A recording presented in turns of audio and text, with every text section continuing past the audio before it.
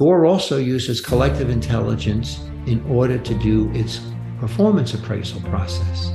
So rather than have a 5-page document in which you're assessing different aspects and rating people 1 to 5, Gore uses a very simple process, and everyone will be rated by about 20 people, and everybody will rate about 20 people. These are people you are closely working with on a day-to-day basis, and they just ask one question: just rate this person's contribution to the company. Welcome to the Manage Self, Lead Others Leadership Podcast with Nina Sunday for experienced and aspiring people managers. This show helps you explore ways to become a more intentional leader.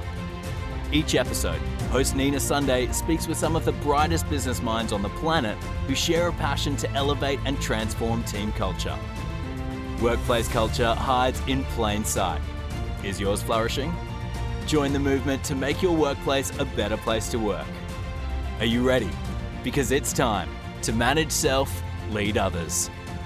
I have a return guest today, Rod Collins, former CEO, futurist, and author of Wiki Management, Tools and Practices of a Revolutionary New Management Model, and Leadership in a Wiki World, How Leaders Can Leverage the Power of Team Collective Intelligence. In Manage Self, Lead Others Past, episode 72, with Rod Collins, we discussed the existential choice facing organisations, the digital fork in the road. In past episode 59, Rod explained his revolutionary process to craft collective intelligence. Today is an important episode. We give this message to leaders: nobody is smarter than everybody. Welcome, Rod Collins. Tell us more about a deep dive into how nobody is smarter than everybody. Okay. Well, and I came up with the phrase "nobody is smarter than everybody" because it's the fundamental design principle that is the foundation for self-managed peer-to-peer networks. And the contrasting design principle for centralized hierarchies is trust authority. All right. And so these are two very different ways of designing organizations. All right.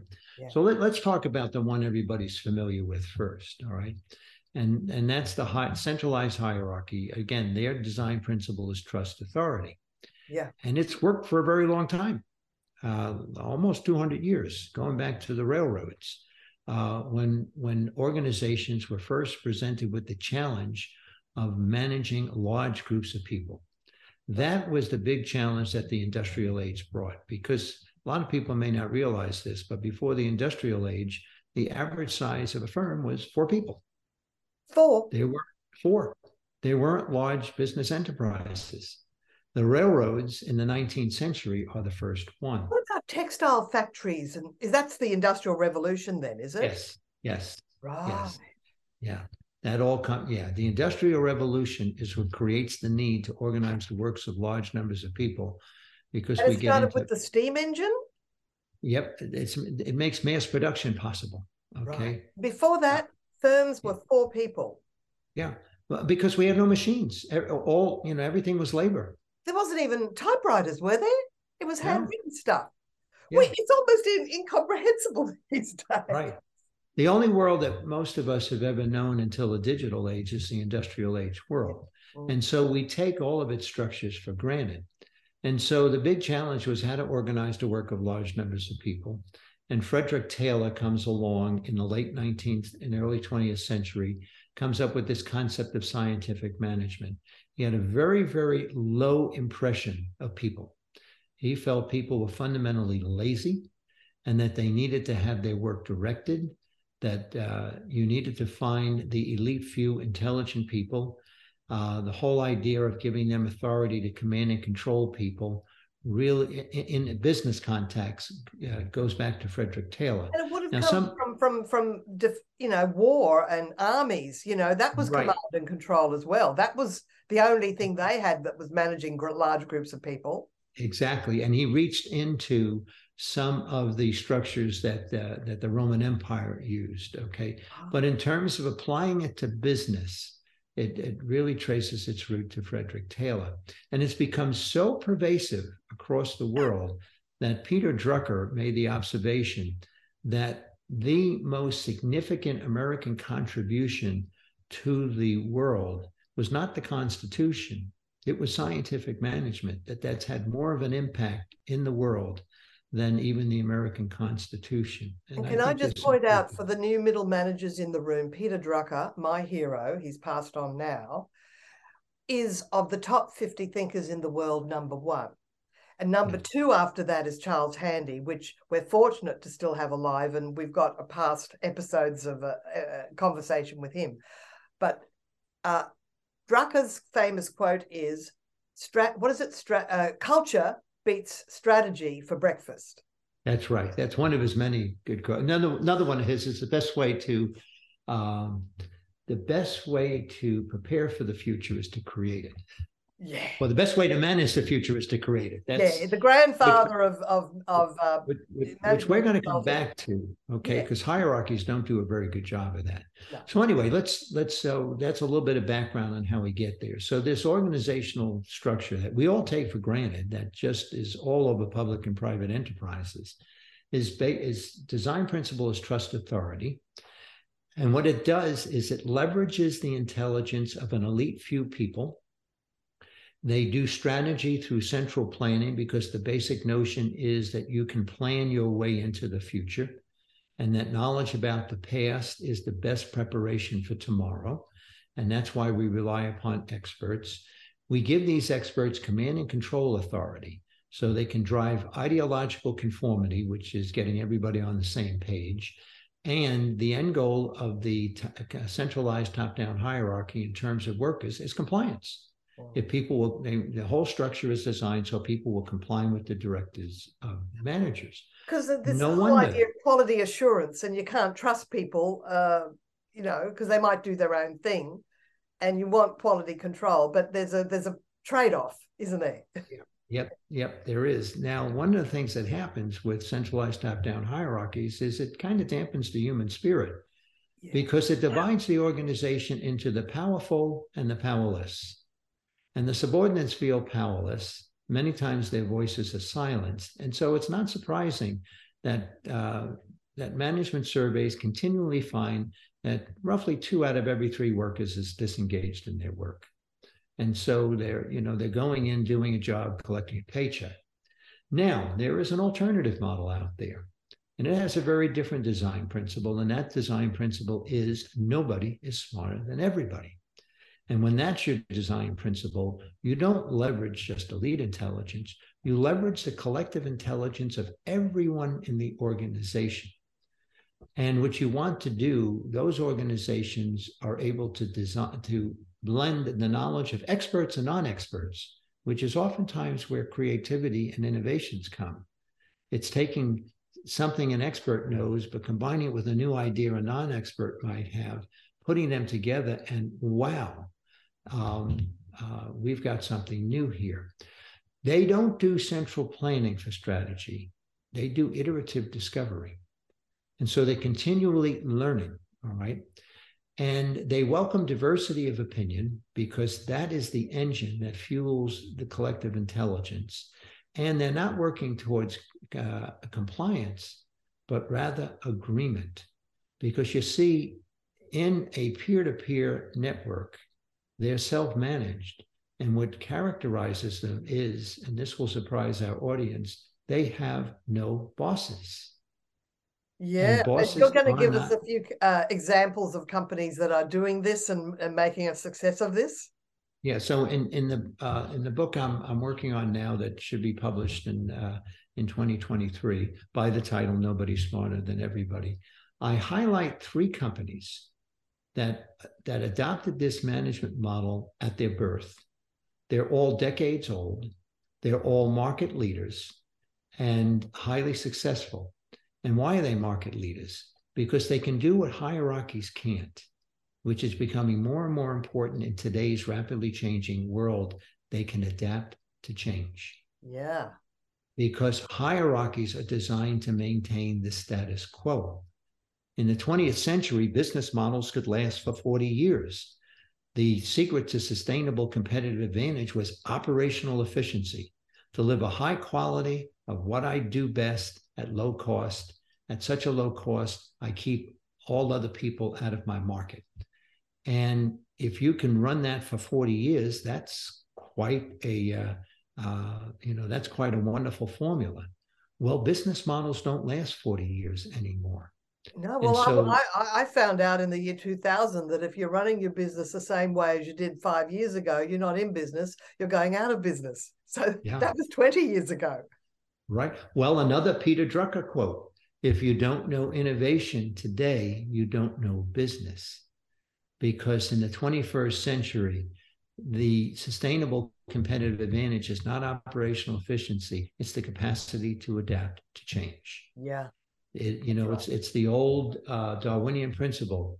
It is, the fittest who survive are those who adapt, not necessarily those who are the strongest or even the smartest.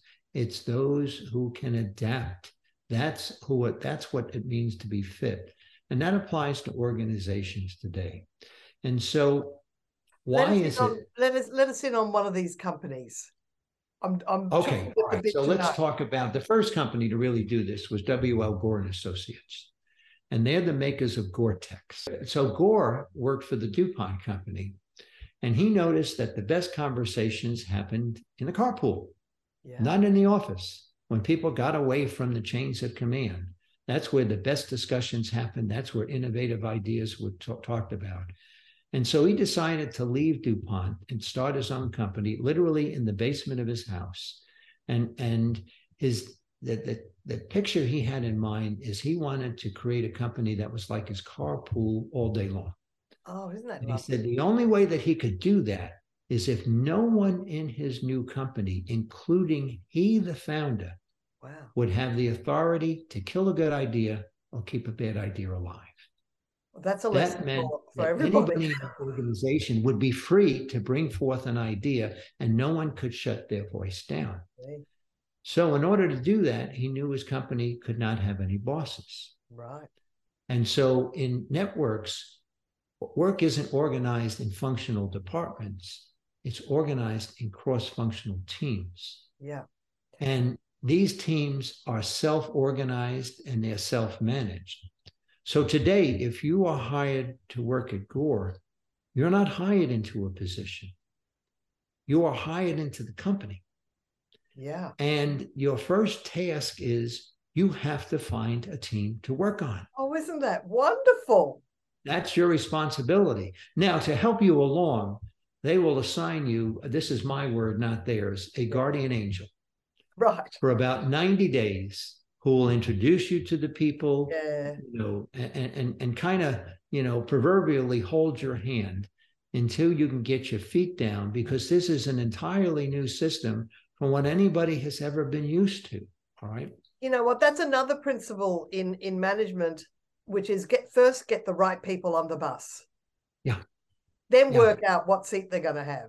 And that's just built into the DNA. That's great. Yeah. And so people, they find a team to work on. Anybody is free to start a new team. So if someone comes up with an idea for a new product, for example, when the person came up with the idea for Elixir guitar strings, okay, what if we coat these strings so that the bodily fluids don't degrade them in 6 weeks, but it can last for a year with good tonality? Well, somebody had that idea, and they didn't have to check with any bosses. They didn't have to run it up a chain of command.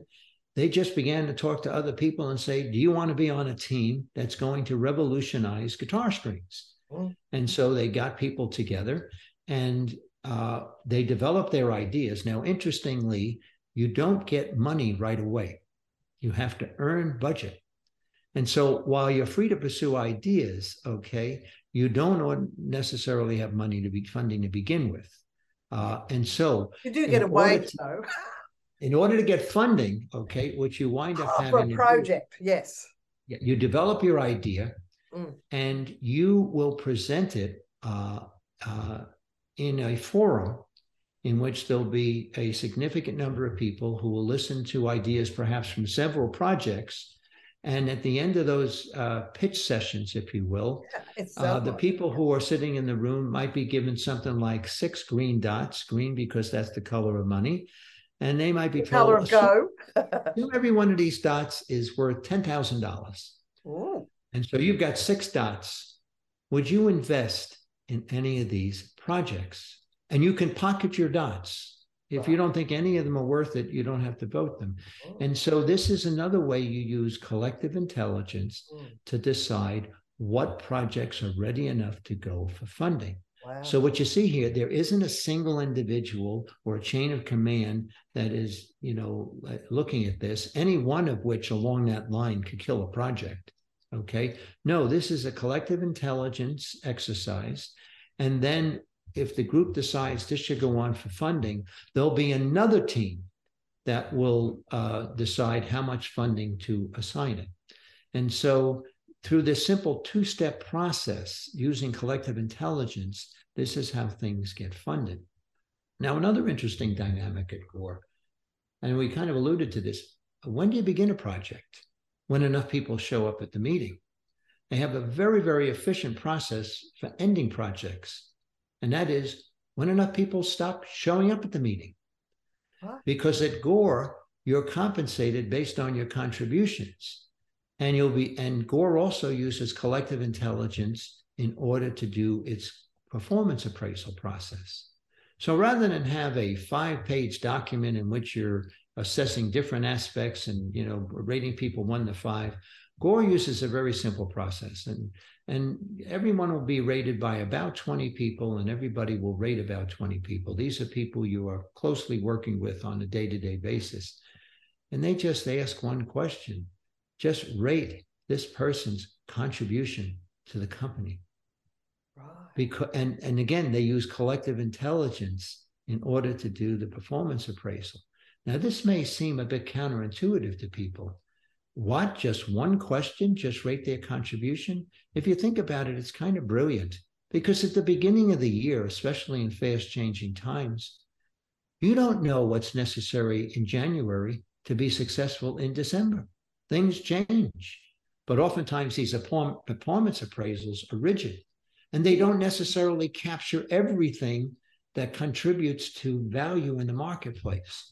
Well, this intuitive process that uses collective intelligence is probably more empirically sound than these 5-page documents rating all of these discrete items. And so you can see how collective intelligence is continually used throughout the Gore process as it does day-to-day work. Now, one important thing to point out, when Bill Gore first started this worked very, very well until the company grew to about 200 people. And then things started to break down a bit. And he began to get some insight into why large companies become hierarchies. Because above 200 people, you start needing structure. Right. But he didn't want to become a hierarchy. And so he thought, well, if everything was going well until we hit 200 people, I'm just going to take this group of 200 and divide it in half. Right. 100 people each, and I'm going to make them autonomous units. And that is how this 11,000 person company today still maintains its bossless self-management structure, because Gore is made up of a collection of units that average about 150 people. Now, a few years later, after Gore stumbled on this dynamic, a sociologist by the name of Robin Dunbar, somewhere I believe in the early 90s, did some studies with primates, including humans, to find out what's the maximum number of people with whom you can maintain steady relationships and know whether these people are friendly or hostile to you. And it turns out that number for human beings is 150. Gore stumbled on this before Dunbar did, and so he discovered Dunbar's number before Dunbar. So they let it go to 200. So that you can, when you divide in half, you'll have about 100 people each. Yeah. And this is, these are some practical examples of what work looks like when nobody's smarter than everybody is your design principle, when you're leveraging collective intelligence, and when there are no bosses. Now, I want to point out one other incredible benefit of this.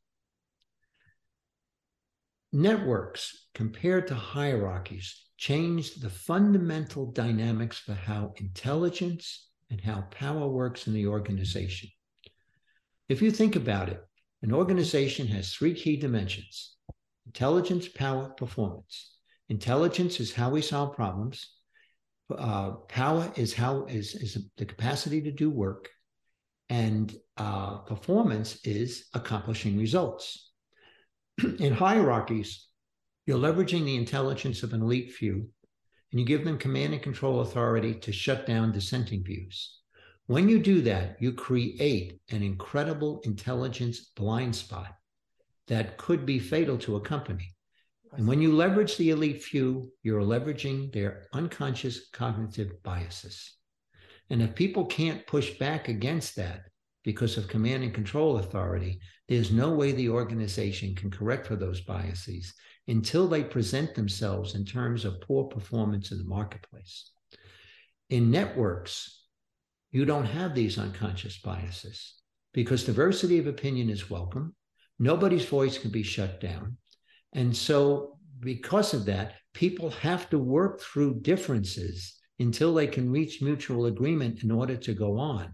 And the process of doing that negates out the cognitive biases that different points of view bring to the table. And through the process of agreement, you wind up combining the strengths of both sets of ideas. Very rarely does any of us have the truth. The truth, we all have elements of the truth, even people on different sides of the fence. The reason that they can have a compelling argument is because they do have some element of the truth in their thinking. So if you have a process that can cull out the truths, the benefits of two different apparently paradoxical points of view, oftentimes that's your secret to finding common ground, but more importantly, a higher level solution than any single individual could come up with. And that's the power of collective intelligence. Well, if I'm a manager and I'm employed and I am in an organization that does have a hierarchy, I'm just going to feel like, well, there's no hope for us. How can somebody who's not the boss, not the owner, founder owner, but is employed and managing people, how can they apply some of these principles, even if they can't remove the hierarchies because they're not the owner? So if you're a manager, you can voluntarily do this, okay? So you can bring people together, especially people with different points of view. You can use techniques that people see outside facilitators use. So for example, you can have everybody present their idea, but nobody can comment on it. And after everyone's presented, you can say, ask clarifying questions. Right. So all you can do is try and understand the other point of view, regardless of whether you agree or disagree. And once you get through that listening process, now you can begin to open up the discussion. And it's likely to proceed a lot better than the way we normally do, which is we come in with our idea, we talk over other people, we're not understanding, and we're immediately, and the other thing too is we're rushing to solutions. This peppering of questions and having to justify, and it's not done in a way that is like people are playing devil's advocate and they're not really embracing the spirit of the idea and even springboarding it. So that's how you can make your organization more intelligent. Now, if you move in this direction, okay, as a leader, now we can get into the second dimension, which is power. And this is where there's a radical transformation of the organization. Because in the hierarchy, power is a function of force. Yeah. It's coercive power. The ability to command and control another human being is the ability to legitimately exercise coercive power over them. No matter how benevolent you may be, you've got that, okay? Yeah. In a network, nobody has coercive power over another person. Right. And so if a manager puts this in place, they have to put aside their ability to use this coercive power to process ideas and trust the wisdom of the crowd. That can be a little bit scary, but if you have the wherewithal to do it, I think you will find it incredibly valuable. And that certainly was my own experience when I was in a similar situation as you described. Now, what happens is power in networks taps into an entirely different different aspect. It's not about force, it's about energy. It's power as energy. And another way to state it, in hierarchies, it's about power over people. In networks, it's about power with people. Now, when you have power over people, the organization is really segregated into two classes: those who have power and those who don't, the powerful and the powerless. Again, 2/3 of people feel disengaged in their work. They're probably experiencing powerlessness. That's why they're disengaged. In a network, there are no powerless people. Everyone is powerful. Everyone's voice is honored. Anyone can initiate a project, and anyone can make a contribution, and doesn't have to ask anybody's permission to do so. And so now, as an individual in a network, the only way I'm going to get things done is I'm really going to need to partner with other people, because work and projects in the marketplace are bigger than one person. And so you're forced to develop this dimension of power with people. And that type of power is generated towards the marketplace. And so that helps you to accomplish results. Too often, power in hierarchies is directed to inside their four walls. Who in the organization has power over whom? Where in the network, it's how are we building power so we bring it into the marketplace so that we can provide customer value that results and generates profits for the firm. If intelligence is about our ability to solve problems, while hierarchies are handicapped because they amplify unconscious biases, and then power is more about power over, so that's a diminished form of power, it's a lot more difficult in hierarchies to accomplish results, which may explain why in our rapidly changing world, longevity on the Fortune 500 is dropping rapidly. Nobody's there for 40 years anymore. Yeah. All right? Now in networks, the intelligence is expanded because you are, rather than expanding control as happens in hierarchies, networks are designed to expand consciousness. Let's discover what we don't know. And then since power is power with, that's and based on energy, if you will, it's a more powerful form of power. And so you are more likely to achieve and accomplish results. So give me a picture again of a network where we've got an organization. Look, we might have a small company, people listening to this, or we might have an organization with thousands. But you're talking about individual companies networking with other individual companies that perhaps are not competitors, maybe clients or suppliers. Is that what you mean by a network? No, network is in terms of what it looks like inside an organization. So if you have a networked organization, you're a team of teams, to use General Stanley McChrystal's language. And so rather than be organized by departments, you're organized by cross-functional teams. These teams typically have anywhere from 7 to 12 people. Jeff Bezos has a moniker or an analogy called the 2-pizza rule. He said a team should never be larger than can be fed by 2 pizzas. Isn't that great? Right. You know, this also gets over the silo effect as well, this us and them feeling between divisions. And the way to overcome it is for people from different divisions to be working on projects together.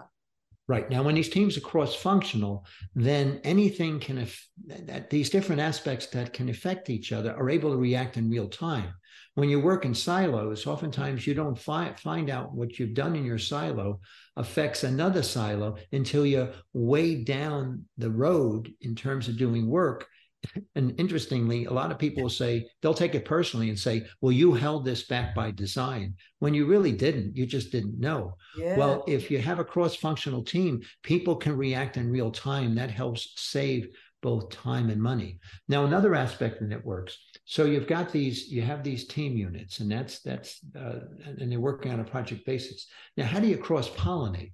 So each team might elect a representative who participates on a team across the teams.